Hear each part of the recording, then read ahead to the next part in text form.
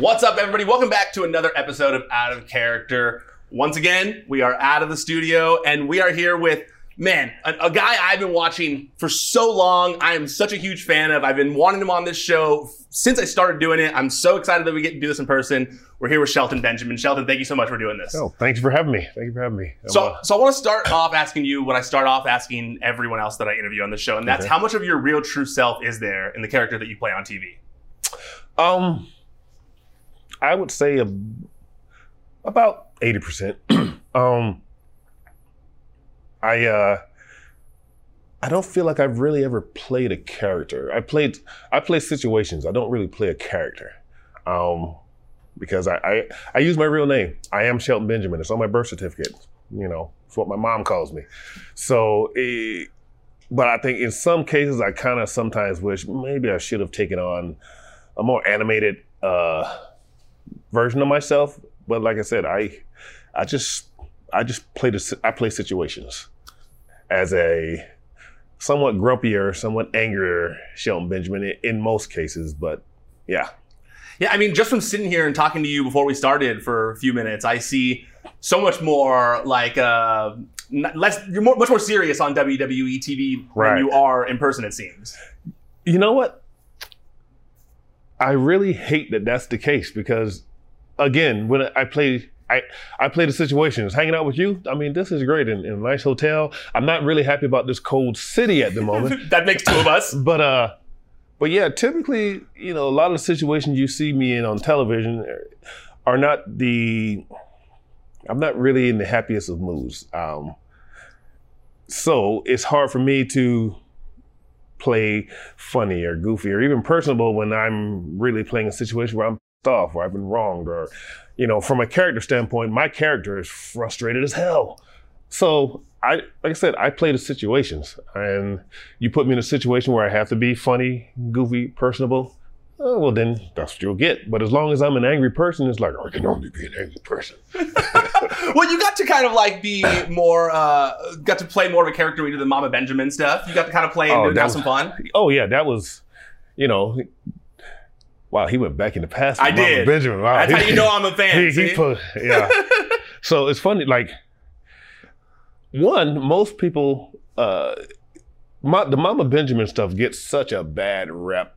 And what people don't realize, I was having the time of my life. We were doing these funny skits every week. We were working with Mr. McMahon, you know, all the time. And I remember the one skit where he, you know, she walked on him with his pants down. And, you know, like, it's hard to contain laughter just thinking back to those times because it was so much fun and it was so silly.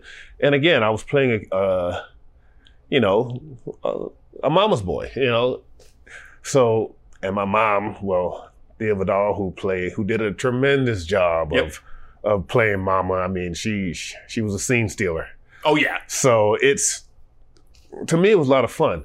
Now, I like to ask people this, so, you know, not to turn the interview around on you, but how long do you think that actually lasted? I feel like it was only a few months, right? Yeah. Start to finish, 8 weeks. God, really? Okay, so yeah, it was literally like a few months, 2 months, crazy.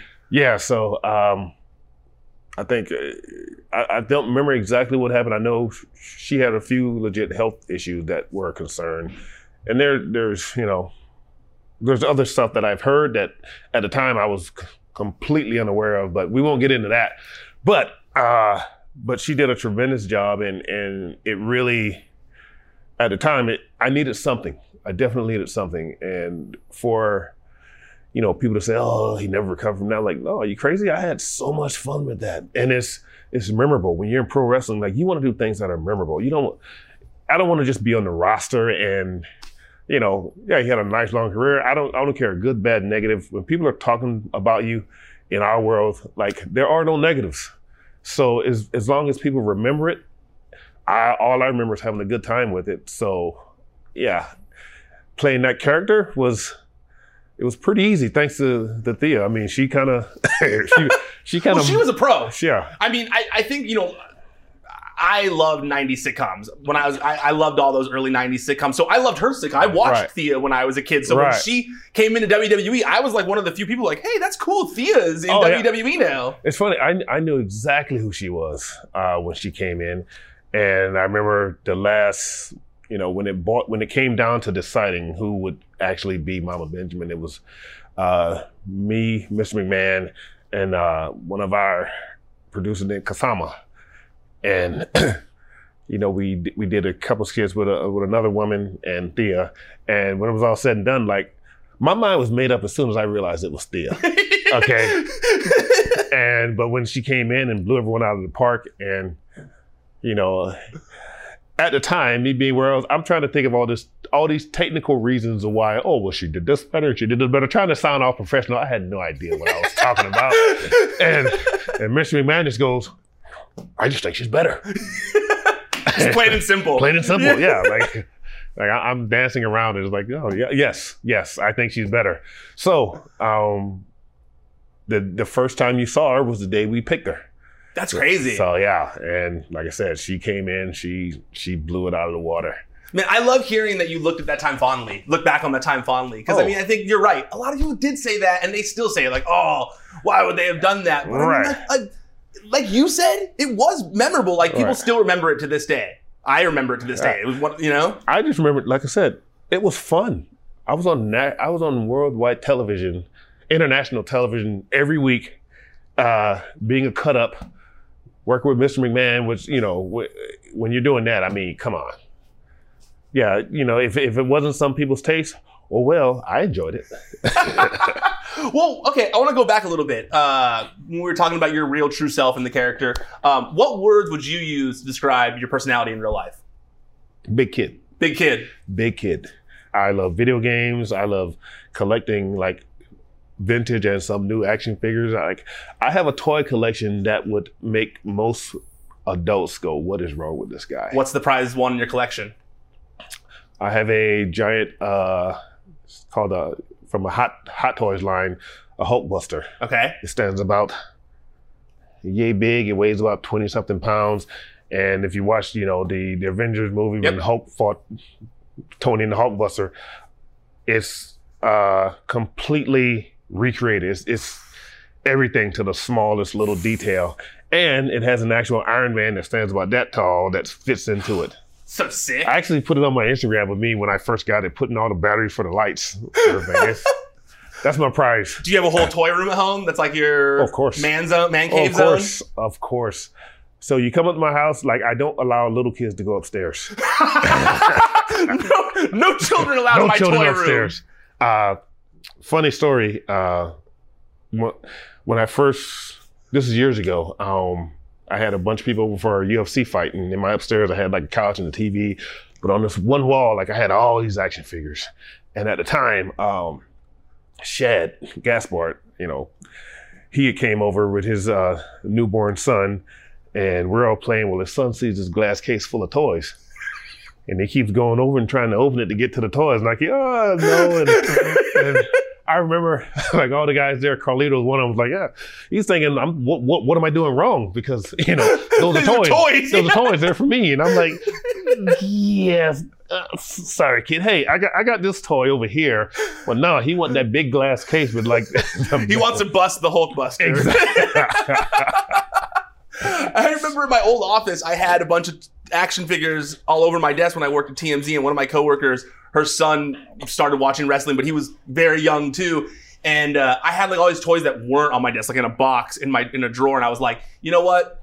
You take them. Like I'm passing them on to you. And then he got over them in like a year and stopped watching wrestling. And in my mind, in the back of my mind, I was always like, should I ask that kid for my toys back? Like there were some cool ones in there. I was being nice, and I didn't even watch, man. Based on that experience with Uriah, the Shad's son, I was like, okay, I got to get a generic stash that's a slightly bigger one that I can direct the kids to. Okay, anything in this box, you knock yourself out, but you stay away from that stuff behind the glass. I noticed, obviously, God rest Shad's soul. I loved Shad. Shad was like such a nice guy. Absolutely. Out of everyone wrestling, he was one of the few wrestlers that I was actually close with. Nicest guy. I've noticed you try to stay in his family's life since. Is that important to you? It's very important. Like I said, when you get in this business, it's really hard to find friends. You make a lot of acquaintances. You meet a lot of people, but you don't make a lot of friends. And Shad is one of the people that I consider a brother. From the time he got here, like we took to each other like ducks to waters. And you know, for sometimes Shad could be an acquired taste because Shad's a big. If Shad walked in the room right now, I would have to. He would probably take over the interview. Oh, 100%. Because he's that guy. But you know, he's also the guy that you can't hate him. You know, you can't stay mad at him. You love him to death. And like I said, we became so close. And you know, I was with him when he became a dad and everything. And I remember thinking to myself, man, I'm so jealous. You got this beautiful little son. And like, I want a son too. And like, so when he passed away, you know, for me, it was losing a family member. So just like any other family, I look out for, you know, his family, his son, his widow. I stay in very close contact with them. Like, if they need anything, if I have it, they have it. And like I said, it was such a crushing blow to everybody when he left. So like, the least I can do for my friend, for my brother, is, you know, try to keep as close an eye I can on his son, because now you have a child growing up without a dad, and that's, you know, I grew up without a father. So I understand the importance of having that. So to have it and then lose it so suddenly and so tragically, like that kid's he's got a lot of challenges. So I want to at least be around to try to help him with them. And it's not just me. Like, I mean, we have a whole network of really close friends. Myself, MVP, Mark Henry. I don't want to miss his name, but he was Big Rick Long. So a lot of guys who, you know, we're close friends, and I would hope that if anything were to happen to me, they would, you know, someone would step up for my family as well. Yep. So yeah, I mean, absolutely, and it's so commendable that you've all done that. I mean, the fact that you've all, you know, taken that and become a support system for the two of them, like I think you're right. I think it's going to be incredibly valuable for him growing up to just have father figures in his life still. I mean, it's especially when he was such a good dad. I mean, he was so involved in his kid's life. So involved. Like, Shad was the most proud dad I'd ever seen. Anytime I saw him with his son, like, he was always teaching him. He wanted him to take him everywhere. You know, Shad loved showing off, like, because, you know, Uriah's got hands, his son's got hands. So it's like he wanted to show you. And like, he'd be, you know, doing all the little boxing drills with him. Like, and like I said, when you think about that stuff, it's so heartbreaking to know that, you know, that he doesn't have that anymore. And yeah, I'm going to get sentimental if I keep going down here. So. No, I get it, dude. Trust me. I was even thinking the same thing. Like, I obviously, like, we weren't best friends like you guys were or anything like that, but it was someone who I really liked a lot. And so one of the few people, like a celebrity or whatever, you know, who when they passed, like, I cried. Like, I was very, very sad, you know? Well, the thing about it, Shad never acted like a celebrity. If Shad, I said this many times, once you met him and hung out with him, Shad would treat you like you were his favorite person in the room, in a room full of people that are his favorite people. I saw him at Comic-Con once after we became friendly, and I'll never forget, we were at Comic-Con, which is a very big room when you're in that main convention space, and we were like on opposite sides of the convention hall, and he like saw me and was like, yo, and like came running, I came right over and then like picked me up like above his head and like carried me around. So yeah, he was that way. Yeah. Big kid. Very much so. Do you still stay involved in the amateur wrestling scene? So not as much as I would like to. I kind of really started focusing on my own career in the pro wrestling when I left WWE back in 2010. For me, there just wasn't any room for it. I keep my ear to the ground on it, and anytime I have questions, like I can always call Coach Agam at the University of Minnesota, because he was my roommate and teammate and everything. So I get but believe it or not, I get most of my news through Charlie. Okay. Charlie he's got his two sons, and so he's very much involved. So he's always calling me and telling me about all these guys. Like, hey, you see WWE signed AJ Ferrara and all these, it's like, that's cool, Charlie. To the point where it's like, oh, okay, Charlie. Yeah. Yeah. Got it. Yeah. I heard you the fifth time. Well, when you were a kid or when you were younger, what was it about the amateur wrestling that drew you to it? Pro wrestling. So you were, because I always wonder if it's pro wrestling. I did amateur wrestling for, in high school for 2 years. And similarly, it was like, I watch pro wrestling, so I should do amateur wrestling. So in my case, what happened, like as a kid, the only amateur wrestler I knew at the time was John Smith. I knew he was great only because I saw, I don't think maybe like on the sports channel, they kind of highlighted him winning the Olympics and some things like that. So I was hearing his voice a lot. But that was only for like one summer or whatever. That might have been the year he won the Olympics, but I just heard a lot of his name. And that was pretty much all I knew about amateur wrestling. When I got to high school, our high school wrestling coach was also one of the football coaches. And I was playing football. And he just kind of noticed how athletic I was and everything. So he was trying to recruit me my freshman year in high school. And I was just having none of it. My sophomore year, and again, his name was Coach Jackson, Coach Riley Jackson. After football practice, wrestling season was just starting up, and football, they were kind of overlapping. Yep. So one day after football practice, he asked me, "Hey, Shelton, you want to ride home?" And I'm like, "Oh, sure, Coach." I could have walked home. Okay. Like, I lived that close, less than a mile from the school. I could have walked home. So we immediately left our 3-hour football practice, and he drove me straight to the wrestling practice. And I was like, "Where are we going?" "Oh, we're just going to go to the school real quick." So we get in there, and he's like, "Oh, why don't you try it out?" I'm like, "Coach, I want to go home." I just practiced for 3 hours. Right. So so I got in, started practicing with the team, and that one day turned into every day. And yeah, luckily for me, like with amateur wrestling, I just took to it like a duck to water, because I started as a sophomore. My first year, I don't remember exactly how many matches I had, but I know I lost 9 matches. I lost a total of 11 matches in high school. Damn, crazy. So yeah, it was just meant to be. Now, when I got in there, of course, I'm thinking, where's the ropes? Yes. Where's the mat? At one point, I legit hip tossed 2 guys as an amateur wrestler. In a match? In a match. Oh my God. In a match. One guy pushing him. Legit hip toss. So it was my love of pro wrestling that got me into amateur wrestling. That and the strong arming of my high school coach. But like I said, it turned into my passion. And once you realize you're good at something, because like I said, for me, amateur wrestling came so easy. And I was a very, very angry teenager. So amateur wrestling gave me an outlet for me to take out my aggressions on somebody. You can't punch me, you can't kick them, but you can toss them around and twist them up. So you get them in one of those real tight, So yeah, I think between that and it started changing my life, because my name was in the picture, and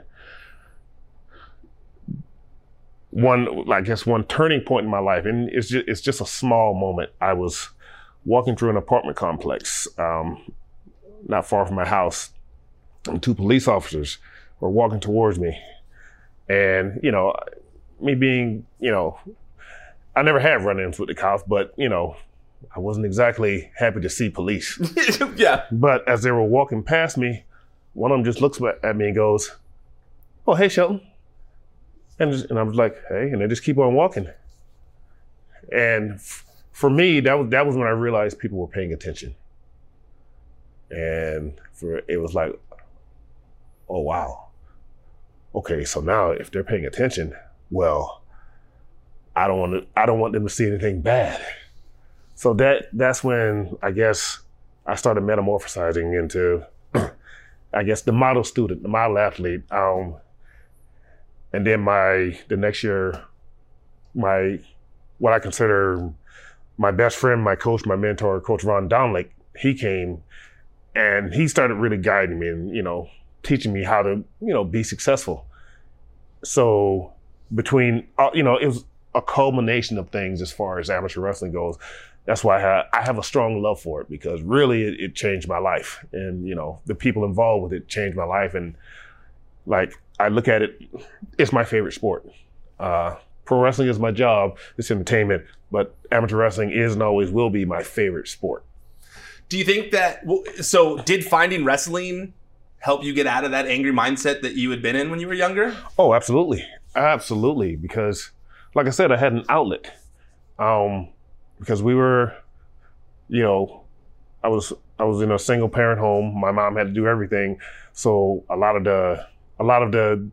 was the second of four. Okay. So a lot of the babysitting duties fell on me. Yep. Cleaning duties fell on me.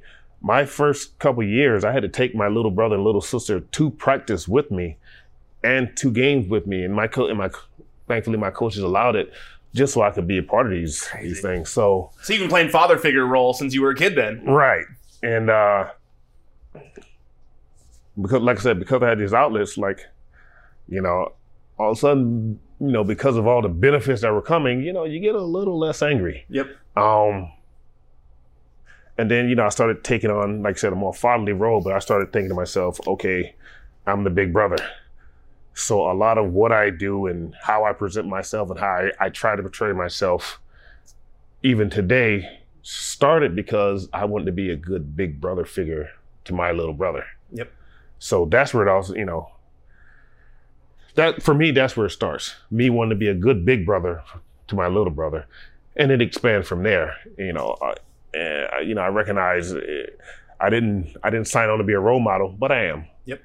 So I recognize that. So that's why I'm very, very measured in what I say, how I say things, how I present myself, what I say on social media, how I say it. Because in my head, I'm thinking, well, someone's kid's watching me and they're really paying attention to what I'm saying. And, I think when it comes to like different industries, for example, the rap community, a lot of people look at that and that's what they draw on. That's what they model themselves after what they think they're seeing, yep. What they think is real. Yep. So for the person who sees me and doesn't understand what I'm doing, okay, this is entertainment. I don't want to be so far out there that I create a monster. You know what I'm saying? Totally. I don't want to have any hand in creating monsters. Confident, even cocky a little bit, but in essence, good people. Well, I saw you posted on Instagram that picture of Sidney Poitier and talked about how he was a good role model for you. So I mean, right. it's probably I would assume it's important for you to put out a similar image of someone that, like you were just saying, of someone that someone can look up to. Right. In the case of Sidney Poitier, like I said, when I start becoming more, I don't want to say woke because that's such a played out term. When I just becoming more aware of entertainment in Hollywood and how black men are portrayed. When I looked at Sidney Poitier, I wasn't seeing that. Yep. As opposed to say movies like Superfly or Shaft or these typical, cool, bad. No, Sidney Poitier he was an artist. Yes. He was an actor. You could have put him in any role and he would have knocked it out of the park. Oh yeah. So, and he was a very dark-skinned black man. Mm-hmm. I wasn't used to seeing that in the kind of movies that he was in. Like this. Well, he was a trendsetter for that reason. Exactly. Yeah. So, and when I look at Sidney, I can't look at Sidney without looking at Denzel, and I can't, and it just kind of keeps moving along those trends. So when it came time for me to become a pro wrestler, I was like, okay, number one, I'm not a rapper. Yes. I'm not a hip hop guy, so I don't want to play that. Also, I have a history of being thuggish. I do have that history, well, that's really not like again. It was like, okay, that's such a dated thing to do. So when I dyed my hair blonde, that was me going, hey, I'm going to do something off the wall, unexpected and not typical of someone of my size. Obviously Butch Reed had done it, and for me, I was kind of stealing the look from a wrestler named Derek King. Okay. So it was just I just wanted to do something a little far out there that'll make people go, what is he thinking? And go from there, and it worked. It did exactly what I wanted it to do. But again, I just like to be different. So, but I feel like my mindset, that all came full circle with the Hurt Business. Because the Hurt Business, we weren't rappers. We weren't, for athletes or thugs or anything like that. We were good-looking, well-dressed, well-spoken badasses who got business taken care of. And that's why it connected with so many people. Right. That's why it resonated with a lot of people. Right. And, but also, there are certain things that don't need to be said. You can look at us and see that we're all black. Yeah. So we don't need to mention it. A lot of people, when we first started, they was like, oh, this is the nation of domination. Like, no, we're not Muslim. It's none of that. All you need to see is well-dressed, well-spoken badasses. Everything else, well, you get it. Yeah. Well, and I feel with the Hurt Business too. By the way, Brandon over there was devastated when you guys broke up. He was so mad, my producer. So he's one of those people you guys resonated with. But like, I think that also with the Hurt Business, when I was talking to MVP on the show recently, he was telling me that you kind of pushed for him to play the manager role. That basically Bobby had the idea for that part, right. That you were like, that's MVP all day. Right. And you also pushed for Cedric to be in the group because you guys had befriended each other. So I feel like you have to be massively proud of what you guys did, considering you were a big part of putting that all together. Well, I mean, without a doubt, I am so proud. Like the Hurt Business may go down as my crowning achievement in professional wrestling. To your point, when Bobby first thought of it, like Bobby, this is before MVP got here, and Bobby was saying, yeah, we just put it together and like you could be like the manager and talking, and I'm sitting there thinking like that's not me. Like what you're describing, I don't know the name of the guy. It was Suge Knight. He told me on the show, Suge Knight and The Rock from Ballers was like the initial. Right.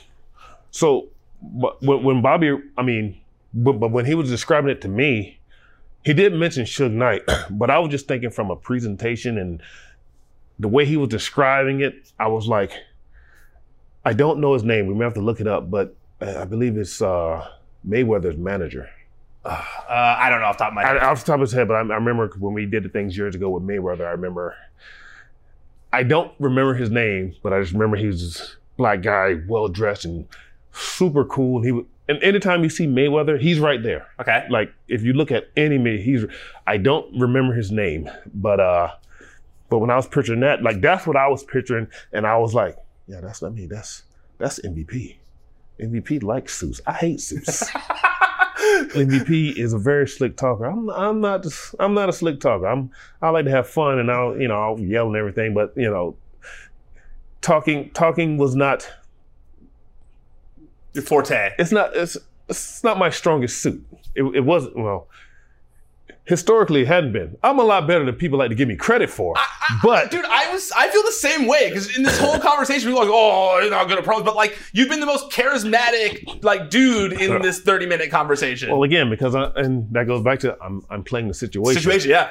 But as I'm listening to Bobby's idea, I'm like, that's MVP. Like, no. How long before he came back was this? When Bobby originally told me, we were in San Antonio. It was actually the San Antonio after Rumble. Okay. And MVP had just come back. And he was in San Antonio. So again, but MVP hadn't officially signed yet. But I remember as he's telling me, I'm like, no, this is everything you're saying. This is MVP. You want a slick talker? Like, cause MVP, like it's so natural for him. Like, no, that's the guy you want for that. Like, if anything, I'll be your partner. You know, if you want me to talk, we can try it, but I guarantee you, he'd be 100 times better. And that's just, you know, I'm fine with moving aside for someone who does a better job. Yep. And brings everyone up. It brings everyone up, and so, you know, eventually they signed MVP, and eventually it got to that. So when we formed the Hurt Business, again, MVP, he's been my good friend for years. We live 5 minutes from each other. You know, we all have history with each other. Me and MVP were partners in Japan. Him and MVP were partners in another universe. And I like that. And so we all had history. Yeah. So as soon as when they put us together, like we were like, okay, this is cool. Like we can have fun with this. And I think when they started putting us on Underground, like I just remember that time when we just beat up everybody in Underground. For me, that was I think that was the moment that the office realized, wait a minute, we got something. You know, we beat everybody up and then we put the coats on at the end. I was like, the wheels start turning. And I mean, and from then it just evolved so fast and everything happened so fast, and it was fun, it was exciting. And then like when we brought in Cedric, like we actually sat down and went through the list of available talent. And we were saying, okay, it came down to Apollo, Ricochet, and Cedric. Okay. And at the time, they had just started, big things started happening for Apollo. And so he ended up being more of a rival than anything. Ricochet, we felt like I don't think Ricochet needs us.